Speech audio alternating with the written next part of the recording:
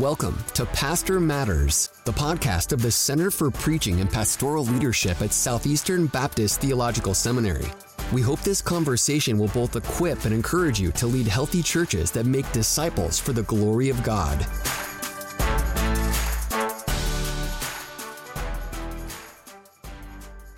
Hi, I'm Brandon Ward. And I'm Ron Jorlock. We want to thank you for listening to another episode of Pastor Matters.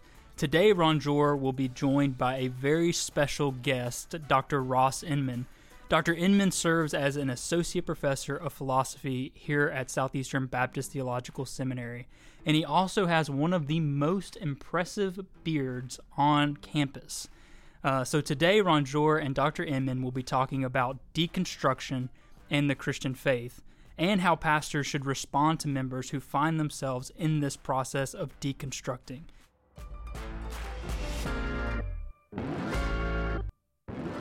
Dr. Inman, it's so great to have you here today. It's good to be here, Ron Jor. Thanks for having me. Absolutely, absolutely. So let's start our conversation really with just some basic definitions. So what exactly is deconstruction? Well, as a contemporary phrase, you often hear theological deconstruction, spiritual deconstruction, or just deconstruction, at least as it's used in sort of common sort of internet parlance. Mm-hmm. Maybe a helpful way to sort of get a handle on what exactly we're talking about here is something like the process by which somebody asks questions that leads to the careful dismantling of their previous held religious beliefs. So it's a process. Mm-hmm. It's not a one-off deal. It's a process by which somebody asks questions that leads to the careful dismantling of their previous religious beliefs. So I think stated that way, it's neutral in and of itself as to whether it's corrosive or constructive. So for example, somebody might hold false religious beliefs or defective religious beliefs. They might engage in a process of asking questions that leads them to carefully dismantling those false or defective religious beliefs. And in that case, that would be a healthy aspect of deconstruction. It could be a constructive, ironically, form of deconstruction. Or it could be corrosive, where it could lead ultimately to rejecting religious beliefs altogether. Yeah. So it just understanding it as a process that's initiated and sustained by questions that has a particular outcome, namely the shedding of religious beliefs, I think is neutral in and of itself, in the sense of some religious beliefs, say like Mormon religious beliefs or Jehovah's Witness religious beliefs, are worthy of shedding. So I think that is a definition that's broad enough to capture both corrosive forms of deconstruction, but also perhaps constructive forms of deconstruction. And maybe that's something we'll get to later on in the conversation. Yeah, absolutely. So in today's culture, we're hearing this a lot. There are a lot of folks that are using the language of deconstruction. Give us an example of what this looks like in culture. Whether we're talking political deconstruction or say social, deconstruction or something like that. What does this look like, just from a cultural standpoint? Yeah. Well, my only familiarity, honestly, with spiritual deconstruction has just been several high-profile Christian pastors, Christian authors, Christians with a very large social media platform who have engaged in this process that we've called spiritual deconstruction. And it's turned out to result in the casting away of all religious beliefs, including historic Orthodox Christian teaching. So I'm thinking of, for example, a book that I read in high school. I don't know if you did, but it was by Joshua Harris, the famous author of I Kiss Dating Goodbye. Sure. I know he has used this language of his own journey of journeying away from the Christian faith by way of asking tough questions and dismantling previously held religious convictions. Probably the most, at least in my experience, I'm not very much aware of this going on, but at least my experience is limited to just some of these high-profile cases. So Rhett and Link were two, they're two basically internet YouTube celebrities. They're comedians. They're in their early 40s. Both grew up, local to North Carolina. Both went to NC State. Millions and millions of YouTube followers. They've been on the Tonight Show, and they're just very influential in social media. And they grew up conservative evangelicals and spent a lot of time ministering with Cru, and have recently, in the last few years, I believe now, have basically deconstructed their faith and have posted very lengthy videos on their channel describing this process and what it looked like for them. And it was slightly different for both of them, Rhett and for Link. And so we're finding YouTube personalities who are high profile in this way really having a disproportionate impact, I think, especially for younger generations who really have made a connection with Rhett and Link. So I know that, Marty Simpson of the Hillsong United Band was another sort of high profile Christian who has used this own terminology of his own faith journey as deconstruction. So, those are just some examples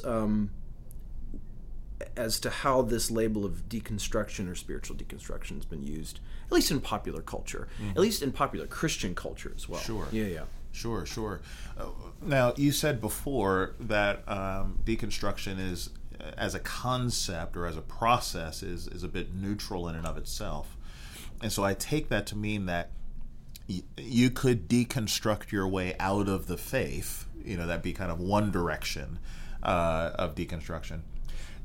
Are there examples, or is it even appropriate, to say of deconstruction that you could deconstruct yourself further into the faith, further deeper, perhaps more clarified and more accurate, understanding and commitment to the faith? I think so, absolutely. So I think maybe perhaps a helpful historical example of this, because I really do think the concept is not new. The terminology of spiritual deconstruction may be new, but the concept of people wrestling with their faith by asking hard questions of it and their confidence in the truth of Christianity waxing and waning as they ask these sorts of questions. I mean, this is just the Christian life for many people historically. So I think of someone like St. Augustine, the North African bishop. Augustine wrestled mightily with various aspects of his Christian faith. And if you look at his trajectory, it was for various reasons, not just intellectual, but also personal reasons. The Lord placed certain individuals like St. Ambrose in Augustine's life who were winsome, who were credible, which is something that hopefully we come back to later on, who really made him reconsider his previous rejection and his previous objections to Christianity. And Ambrose was a very capable scholar and a Christian man who was able to walk Augustine through a lot of these objections that he had. And he was a man of intellectual substance too, which Augustine was as well. So he was credible to St. Augustine. And I think Ambrose in particular, others as well, had a very large part in Augustine making his way into the Christian faith, and moving away from, say, materialism and Manichaeanism into the Christian faith. His mother Monica prayed for him for so long to embrace, and he ultimately did. And I think partly that was by way of a process of asking really difficult questions. Asking that of the Manichaeans, he found them incredibly wanting. So he says, "This is Faustus, you're the sort of leader of Manichaeanism, who is the most intellectually heavy hitter you have," and he just was massively underwhelmed. And he turned his back on the Manichaeans. And so he was on a journey ultimately that led him to the gospel by way of this this same process. And he was himself shedding religious beliefs, namely Manichaean religious beliefs, which were worthy of shedding. Yeah. So that would be, I think, a historical, just one famous historical example of somebody who engaged in this process of deconstruction that ultimately turned out to lead them into the arms of the gospel, really. You know, I wonder if it's even appropriate to say that Christianity in and of itself is deconstructive, in that you say the Lord, when he came in, the Lord spent much of his time contrasting, what he was proclaiming in the kingdom with the conventions and the norms of Judaism as it was in the first century. So you have the scribes and the Pharisees with their traditions and, the rabbinic teachings and so on, many of which had gone so far away from what the Lord himself was proclaiming and what the scriptures. I mean, Jesus would use the teachings of the Old Testament to say, this is not what God originally intended. This is not what his word requires of us. And so he, in a lot of ways, questioned and challenged the conventions of the Judaism that was contemporary to his time, and in contrast replaced it with the kingdom and said, this is what God intended. This is what what the original vision was supposed to be, and of course centered around him as the Messiah. Is that an accurate way of framing it? Yeah, I mean, we do see Jesus himself pushing against and challenging many of the pre-existing thoughts and beliefs about God and how to be rightly related to God. So absolutely. And I think just the deconstruction in and of itself should be the concern of anybody who's really truth concerned. So I'd like to know if the religious beliefs that I hold are true. And oftentimes I've found in my own journey the religious beliefs that have been challenged and have been cast aside were ones that were more a product of social and cultural conditions than really careful, thoughtful biblical reflection on who God is and how to be rightly related to God. And so we all hold a lot of different beliefs. Many of those are false. Yeah. The point is I don't know which ones are true and which ones are false necessarily until I'm in conversation with people who are able to challenge me and say, hey, why do you think that? Or what reasons do you have for that particular theological belief? And community can often shape and sharpen and deepen and strengthen my own beliefs. On the other hand, the community that you're part of can also seriously cut against and undermine and be corrosive to your particular religious beliefs as well. Sure. So for these high-profile cases, specifically Rhett and Link, what I find very interesting about all this is we're finding this process of what we're calling deconstruction. Again, not a new concept, but an old concept with new terminology. We find it sort of taking place in a new venue. So you might say it's now a very public process that can take place in front of millions and millions of viewers. So we find it taking place on a very public social media platform. I think that changes the dynamics in a lot of ways of how this is carried out, how much vulnerability and honesty is brought to the discussion.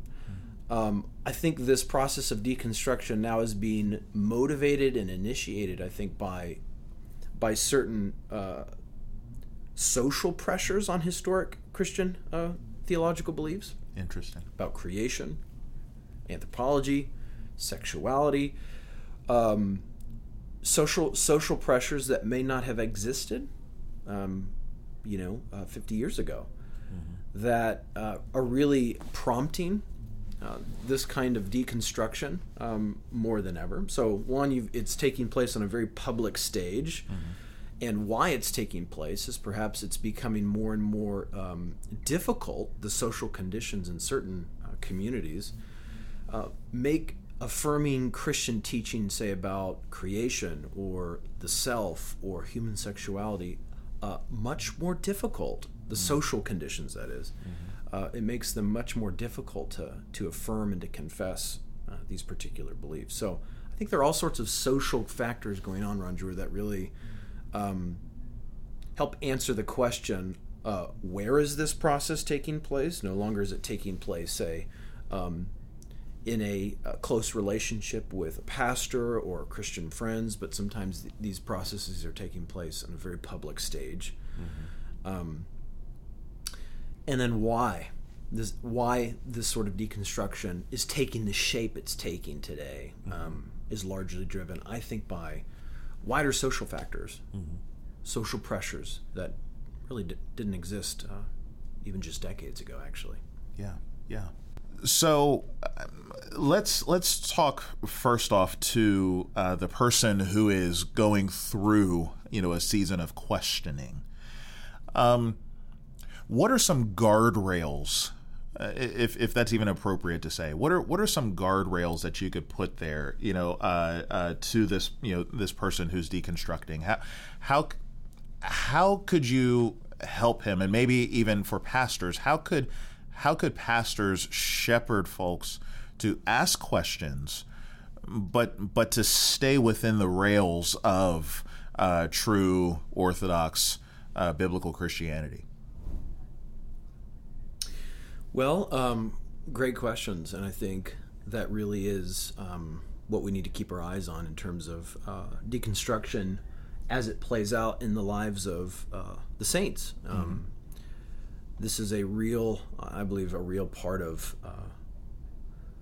pilgrimage in a post-Christian world. I don't think this is something that's going to go away at all.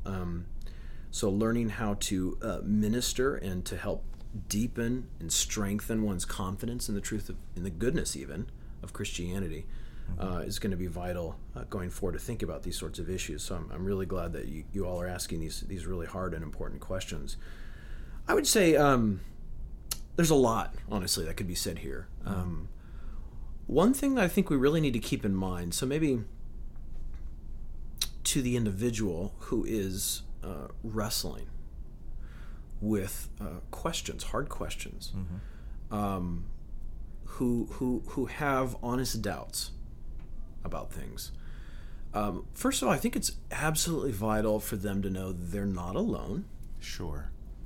This is nothing new. This is a part of healthy intellectual development, is asking hard questions, and especially if you're being asked to give your life to something and to follow Christ with every aspect of your life, wanting some grounds or reasons for thinking that this is true, that Jesus really is who he said he was, that he really did rise from the dead, that you can trust him, is not an unhealthy thing. So just the mere fact that one is asking questions, and even who's been exposed to counter arguments to Christianity and who feels one's confidence somewhat diminished in light of that, that is a normal part of, I would argue, healthy intellectual maturity, learning how to develop and cultivate a resilient faith in the face of challenge. Now, if you never open up your religious beliefs to challenge, you're never going to experience any intellectual tension. But you're also going to lose a significant strengthening and deepening of those Christian commitments. And I think we spend a great deal of time focusing on professions, what people profess, rather than what do they really believe. It's very easy to profess things. And oftentimes we mistake what people profess with what they're really ready to act as if it's the case, right? And that's a helpful way to define belief, is a readiness to act as if something were the case. Now, kind of the difference between profession and confession. Yes, I like that. Good.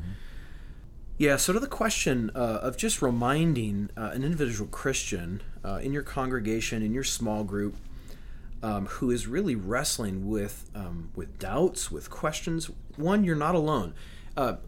People who have been wrestling with doubts and questions have been a part of the Christian community from ground zero, honestly. Mm-hmm. So I think of Jude 22. Mm-hmm. Says, "Have mercy on those who doubt." Right? Yeah. There were doubters in the midst. I think of course, Thomas, whom Jesus never condemns, but who actually gives and provides Thomas precisely what he needs. We see in the earliest disciples in Matthew 28:17, where it says, "Now the 11 disciples went to Galilee, to the mountain to which Jesus had directed them. And when they saw him, they worshipped him." But it says, "But some doubted." Right? So I think it's remarkable that James, Jesus' own brother, was skeptical of Jesus' own claims of his own identity. And it wasn't until these post-resurrection appearances that we find James one of the key leaders in the Jerusalem church. So the fact that the scriptures portray, hey, there were some who doubted, and who actually radically changed their minds at a later date. So you're not alone. This is not a new phenomenon in Christian history. What you do need to guard against is hiding and isolating and not bringing those doubts and questions to light within your own community in the local church. Help shine light on those questions, because there truly are intellectually satisfying and cogent answers to your questions if you would just open them up and walk alongside of somebody who's a little further down the road, who's thought about some of these issues, who can walk with you through them. So first of all, you're not alone. Second of all, I would strongly encourage you to think about belief as not an all or nothing affair. Like a light switch. Some of us actually think of belief as either on or off. I want to encourage you to think of belief as less like a traditional light switch that goes on and off, but as like a dimmer switch. So you can have more or less strength of belief. So you can have more or less confidence in the things that you do believe. So one way to sort of illustrate this is if you take belief to be, or if you take belief to be a kind of numerical scale, so 50 to 100, you believe it if you're anywhere from 50 to 100. Now, if you believe something at 50 and if you believe something at 100, well, that's a different degree of belief, a different strength of confidence. Now, I don't believe everything I believe with the same degree of confidence. I don't believe it's going to rain tomorrow with the same degree of confidence that I'm sitting here having a conversation with you, Ranjur. So the fact that beliefs can be strengthened and they can be diminished, and you can still believe them. So I really worry, Ranjur, when we model belief as you either believe it or you don't. And when somebody encounters a really powerful objection to Christianity, or a powerful objection to the historicity of the Gospels or the resurrection of Jesus of Nazareth, their degree of confidence may be slightly diminished or even greatly diminished, and they can still believe these things to be true, but those same beliefs can also be strengthened by studying the historicity of the resurrection, the reliability and the historicity of the Gospels. So apologetic ministry can be enormously helpful in strengthening one's confidence in one's beliefs in the face of tension and challenges to those beliefs. So seeing belief as something that can be cultivated and strengthened. So if you find yourself having your beliefs diminish in confidence, don't despair. Those beliefs can be strengthened by taking a serious look at some of the reasons for and against those particular objections that you're encountering, whether it's in the university or in the workplace. So just because you may have lost some confidence doesn't mean at all you disbelieve these things. Doesn't mean at all you lack faith, but faith, as trust, can be strengthened. It can wax and wane, and oftentimes does in the normal Christian life. I don't know about you, but this has been my own story too. Sure. And it's been looking at, Ron Jort's been looking at some of the best challenges to my faith that's actually strengthened my faith in the long run. That's actually given me a greater confidence that what I believe, I'm confident this is true. Now, there are some powerful objections that I still think about to this day. But thinking about them and considering them in community have done nothing but strengthen my confidence in the truth of Christianity. So those would be, I think, two things. Is one, you're not alone. Two, don't hide. And in fact, we'll talk about, I think, how we can cultivate the right social conditions that actually encourage people to come out of hiding and to actually be open and honest with their questions too. I think that's the key. Yeah. But also to think about belief as degreed. It can be strengthened, it can wax and wane, but part of growing in intellectual maturity, I think, as Ephesians 4 puts it, so that you may no longer be carried about to and fro, carried about by every wind of doctrine. Part of becoming more stable and intellectually mature in Christ is becoming more confident in the things that you do believe. So those would just be a few just individual thoughts, I think, for somebody who is walking through these through some tough questions. Yeah. You know, I was thinking when you were talking about the disciples. Jesus is walking with the disciples, and surely the disciples had season upon season upon season, episode upon episode upon episode, where Jesus just kind of stops and looks at them and is just like, "Are you okay? What's up with your faith? You know, what's going on? You seems like he would say, you know, oh, you of little faith. You know, he would say to them." And when I was hearing you talk here, I was just thinking, at no time did Jesus not identify them as his disciples. So even though they may have these moments where they are struggling to believe, they're struggling to trust him, they're struggling to take him at his word, and so on, but they were still his disciples. And we still call them his disciples, even though they had those seasons. And I think that could be encouraging to some folks who are having some questions, who are struggling with doubt. You know, they're struggling in the faith. It doesn't necessarily mean that you are an unbeliever in the sense that you are no longer in the faith, you know, or anything like that. That's right. That is a category, but I don't think that this particular phenomenon should always be placed in the category of this person is a non-believer, is no longer, you know, believes in Christ, no longer has faith in the gospel or That's anything right. like that.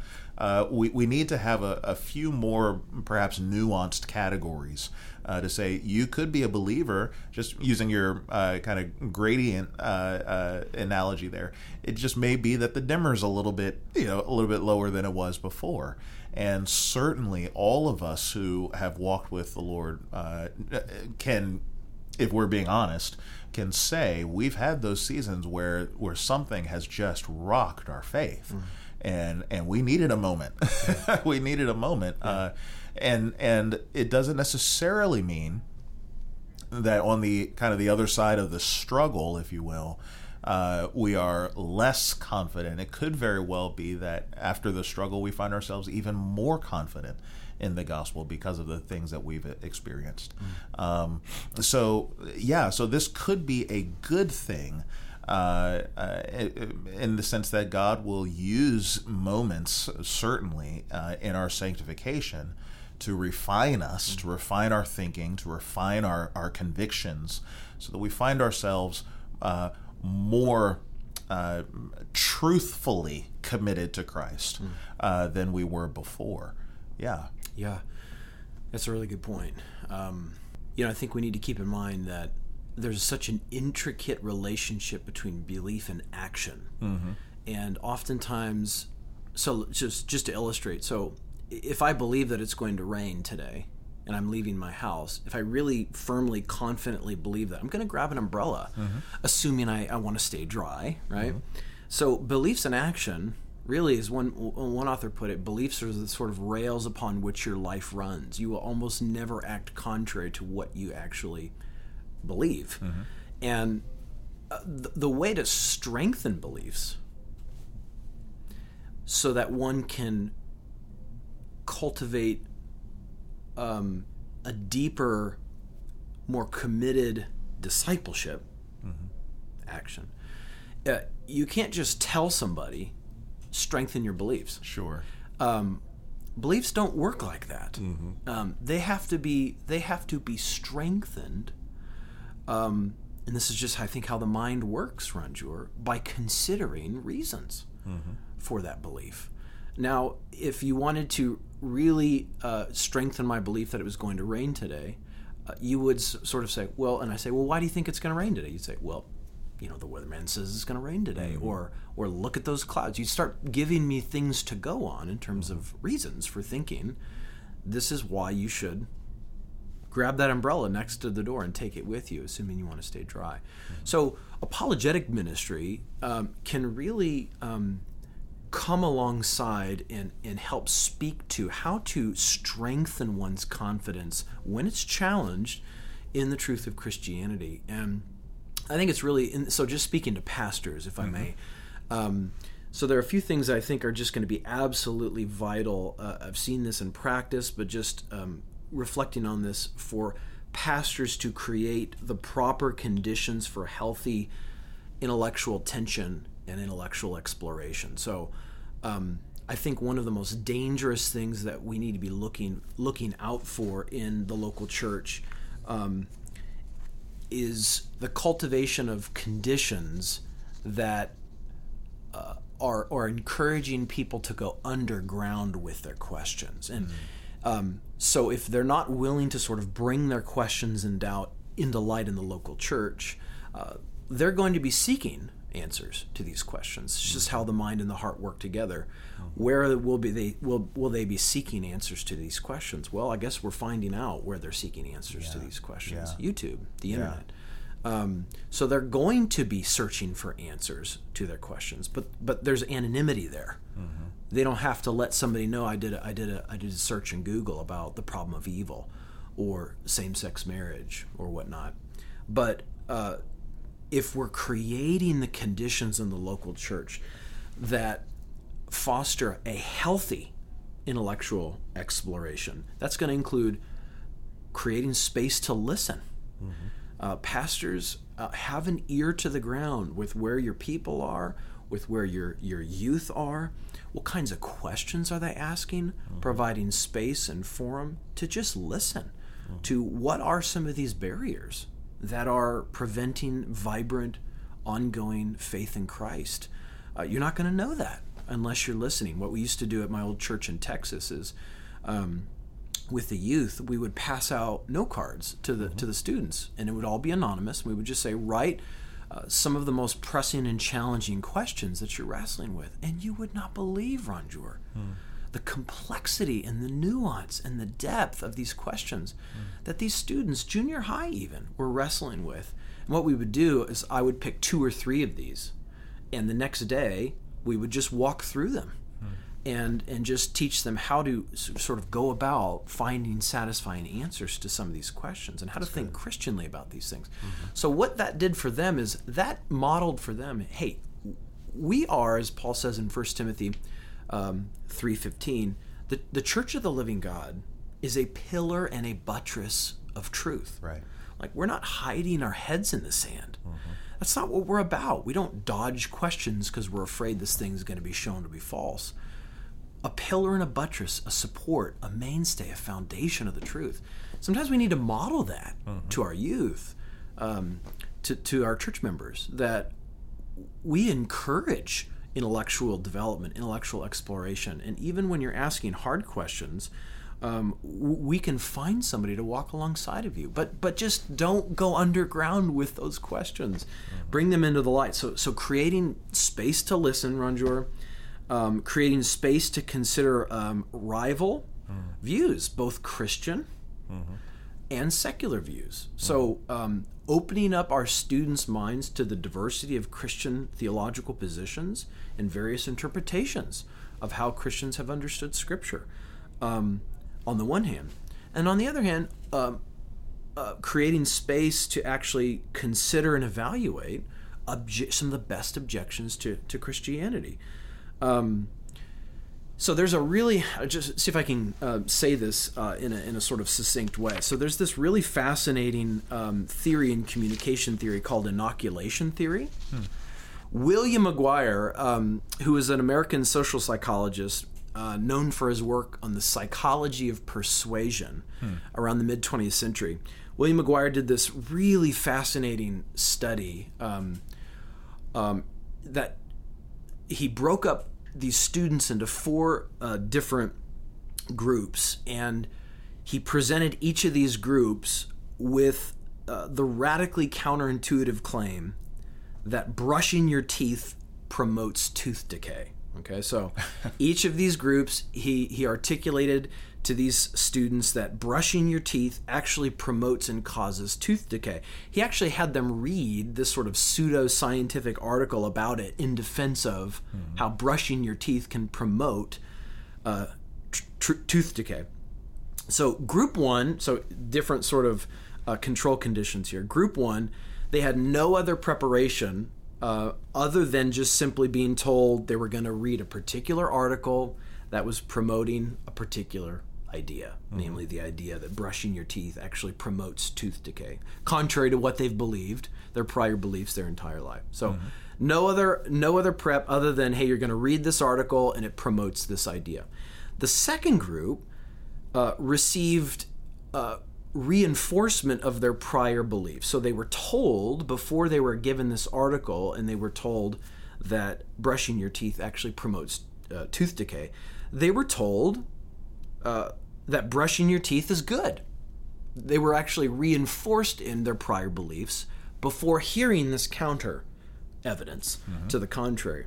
Now, the third group received a warning ahead of time that they were going to read something that's actually going to challenge your prior beliefs about brushing. Okay, and then the last group, they were informed prior to reading the article, they were informed of a mild version of this counter-argument they were going to read, and they were given a refutation of this counter-argument, the counter-argument being that actually brushing your teeth promotes tooth decay. Now, McGuire's concern was which group experienced the least change in their prior beliefs. The least change was actually group 4. It was the group that was exposed to the counter-argument ahead of time prior to hearing and receiving this counter-argument, and they were exposed to a way of engaging that counter-argument and a way of refuting that counter-argument. They experienced the least change of their prior belief that brushing your teeth is actually good, which it is, obviously. The group that experienced the most change, this is very interesting, was group 2. So the group that was armed only with a reassurance of what they already believed, hey, brushing your teeth is good. They actually reported that they felt deceived. Interesting. They felt deceived that they had not been made aware of prior to counter evidence that brushing your teeth may actually promote tooth decay. So they felt deceived that they weren't made aware of this counter evidence beforehand. And McGuire actually showed they attached negative feelings to those who had not exposed them to these prior counter arguments. Now, if you go back and listen to Rhett and Link's deconversion stories, there's a remarkable similarity here, especially with Rhett's 2-hour deconstruction sort of explanation. He was really disillusioned with his Christian community growing up for not exposing him to the evidence for evolutionary theory, for sort of insulating him from all of these counter views he wasn't aware of any of these things. These were all surprises to him as he entered college. So this is fascinating stuff here, Ron Jour, that those whose beliefs were the least affected were those who were actually exposed to counter arguments and a refutation of these counter arguments. So what does that mean for pastoral ministry in our time right now? Well, maybe it would be encouraging for pastors to consider creating space to walk with their students through counter views, both secular and other Christian counter views that differ from their own, as well as how to think through some of these particular rival beliefs, and how to engage them and how to respond to them. And so when we're asking the question, how can we deepen and strengthen our convictions to the Christian faith, one way of doing that here, one thing that McGuire's study shows, is that exposing students in a healthy, sort of vibrant Christian context can actually strengthen their beliefs in the long run. So it's this idea that we both we run the risk of losing their trust too if we're not walking with them through these rival and counter views, because they're going to wonder, how come I was never exposed to this before? And in fact, if you listen carefully, Ron Jour, this is what's happening. People feel betrayed. They don't feel the church is credible or trustworthy. What else have they been hiding? And that those conditions, I think, can really change if we are walking with our students with integrity and honesty, but not shying away from really challenging questions and objections to the Christian faith. But that means we need people in our midst who can walk with people through these sorts of things. Right. Who have themselves looked at these questions and who can walk alongside of both adults and students to minister to them in these ways. You know, it reminds me a lot of vaccinations. Obviously, they're all the rage right now. And I guess pun intended on that one, because they are literally all the rage for some people. But you think of the typical vaccination, or at least, you know, one of the types of vaccinations that seem to be the most effective these days. And usually what it is it's a tiny controlled dose of the very thing that you're supposed to be vaccinated against. You know, so whatever the virus is, whatever the infection is or whatnot, they introduce a little bit of it to your body in order to train your immune system against it. You know, to train it to fight it. And I hearing what you're saying, that actually reminded me of that perhaps in our churches, the best way to vaccinate, if you will, our members and so on against teachings that could potentially corrode and erode, you know, the faith, is by introducing them to those very beliefs and concepts and ideas now. You know, and in so doing, say, hey, let's think about this. You know, what are the premises, you know, of this concept? You know, what's driving this? What's motivating this? In what ways could there possibly be truth, you know, to what they're saying? And of course, you know, what is it that's erroneous? What is it that runs counter to the faith? You know, to what we know is true in Scripture. But as you said, not being afraid to ask hard questions and to go, you know, to those particular arenas, if you will, you know, of ideas and so on. If the truth is the truth, it's going to stand, and everything else is going to fall to pieces. The truth is what it is, and so we should have the confidence. Pastors and even the confidence, you know, church members, to ask the hard questions, having the confidence of knowing that if this is true, it'll remain standing. You know, it'll weather the storm. So yeah, that's good stuff. I want to ask one last question. So you've talked a bit to pastors in about deconstruction. You've talked to them a little bit about what it is, and even how we can cultivate a culture where we ask difficult questions, where we allow people to wrestle with the faith. But say you're talking to a pastor, and the pastor has a church member who is just struggling. Perhaps they have gone to YouTube and to some of these others, and they've heard of this nefarious plot by Christians to manipulate people into believing what they believe in order that they may gain power, or all of these other things that you can hear ad nauseum on the interwebs. And that pastor is really caught off guard. The pastor just wasn't expecting that something like this would happen in their church, that there'd be people who would seriously be entertaining these things.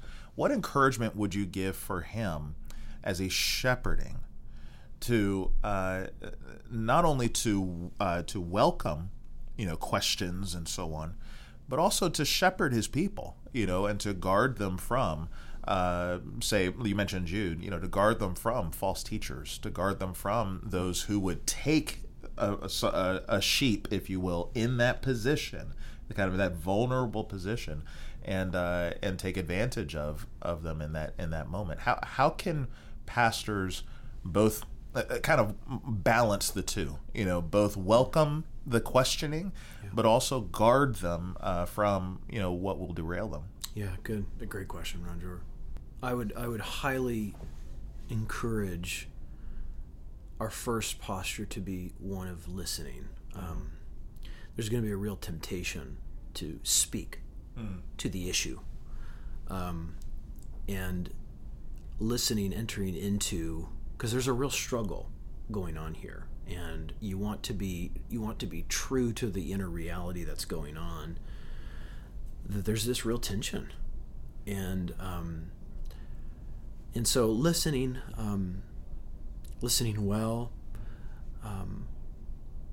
And I think one thing to keep in mind is encouraging that person to be mindful of where their ears are. Let me just put it that way.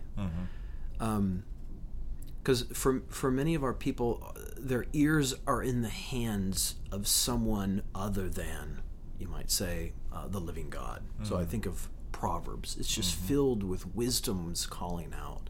Listen, do not neglect her voice, right? The fact is that people, they're listening to a lot of different sources of information. Sure.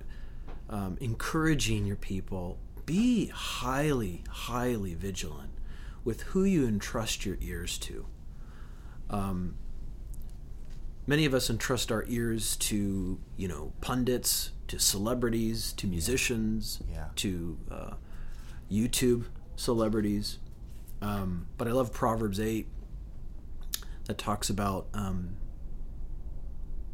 heeding wisdom's call, heeding wisdom's voice. So keeping attuned to the voice of God speaking out in Scripture, just reminding them, keep your ear to the ground of Scripture, and really be careful who you fill your mind and your heart with in terms of who you listen to, who you read, and not in a sense of don't read anything. And I want to be clear about that. Sure. But we often absorb more from the people that we're listening to and the ways they approach topics than we realize. And we can become very much like those we entrust our ears to. Sure. And so I would just highly encourage them to one, enter into that tension and struggle. Don't minimize it and say, there are 3 answers that I want to give to you for this. There's a place and a time for that, but enter into it with them, and also just encourage them to be mindful of what they fill their heart and their minds with. Because it's often the case that we're more influenced by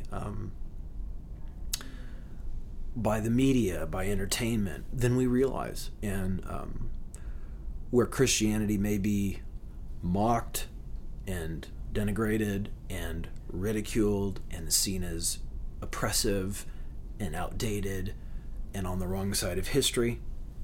Now, if you fill your mind and your heart with that posture, don't be surprised when you find yourself taking that heart posture eventually, that posture being cultivated in you. So there are all sorts of ways we're being formed and deformed unaware. And so just reminding that person, keep a close eye on what you are filling your mind and heart with, but also turning towards the scriptures themselves as life-giving, and heeding the voice of wisdom crying out in the scriptures. That would be at least a place to start. But also, I would say, raising up those in your immediate community there in the local church who can help minister to and walk with this person who is struggling. Identify people in the congregation who have wrestled with issues relating to science and religion, who have thought about these things. And put them in contact with people you know who are struggling with, college students that are struggling with. They're taking a college biology class, and there are things that are being said. They're not sure how to think through these issues. Yeah. Identifying and mobilizing those in your local church who have thought some about this, and making the right connections, and pointing them to people who can actually be equipped and ready to help. But I would say, Pastor, are you equipped and ready to help too? And that's part of the intellectual stewardship, and intellectual leadership is really the role of the pastor. Those are some areas that I think I would at least start to point them to.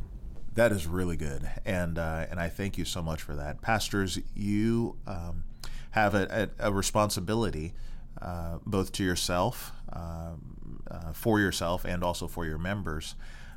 To be renewed in the spirit of your mind, as Paul would say.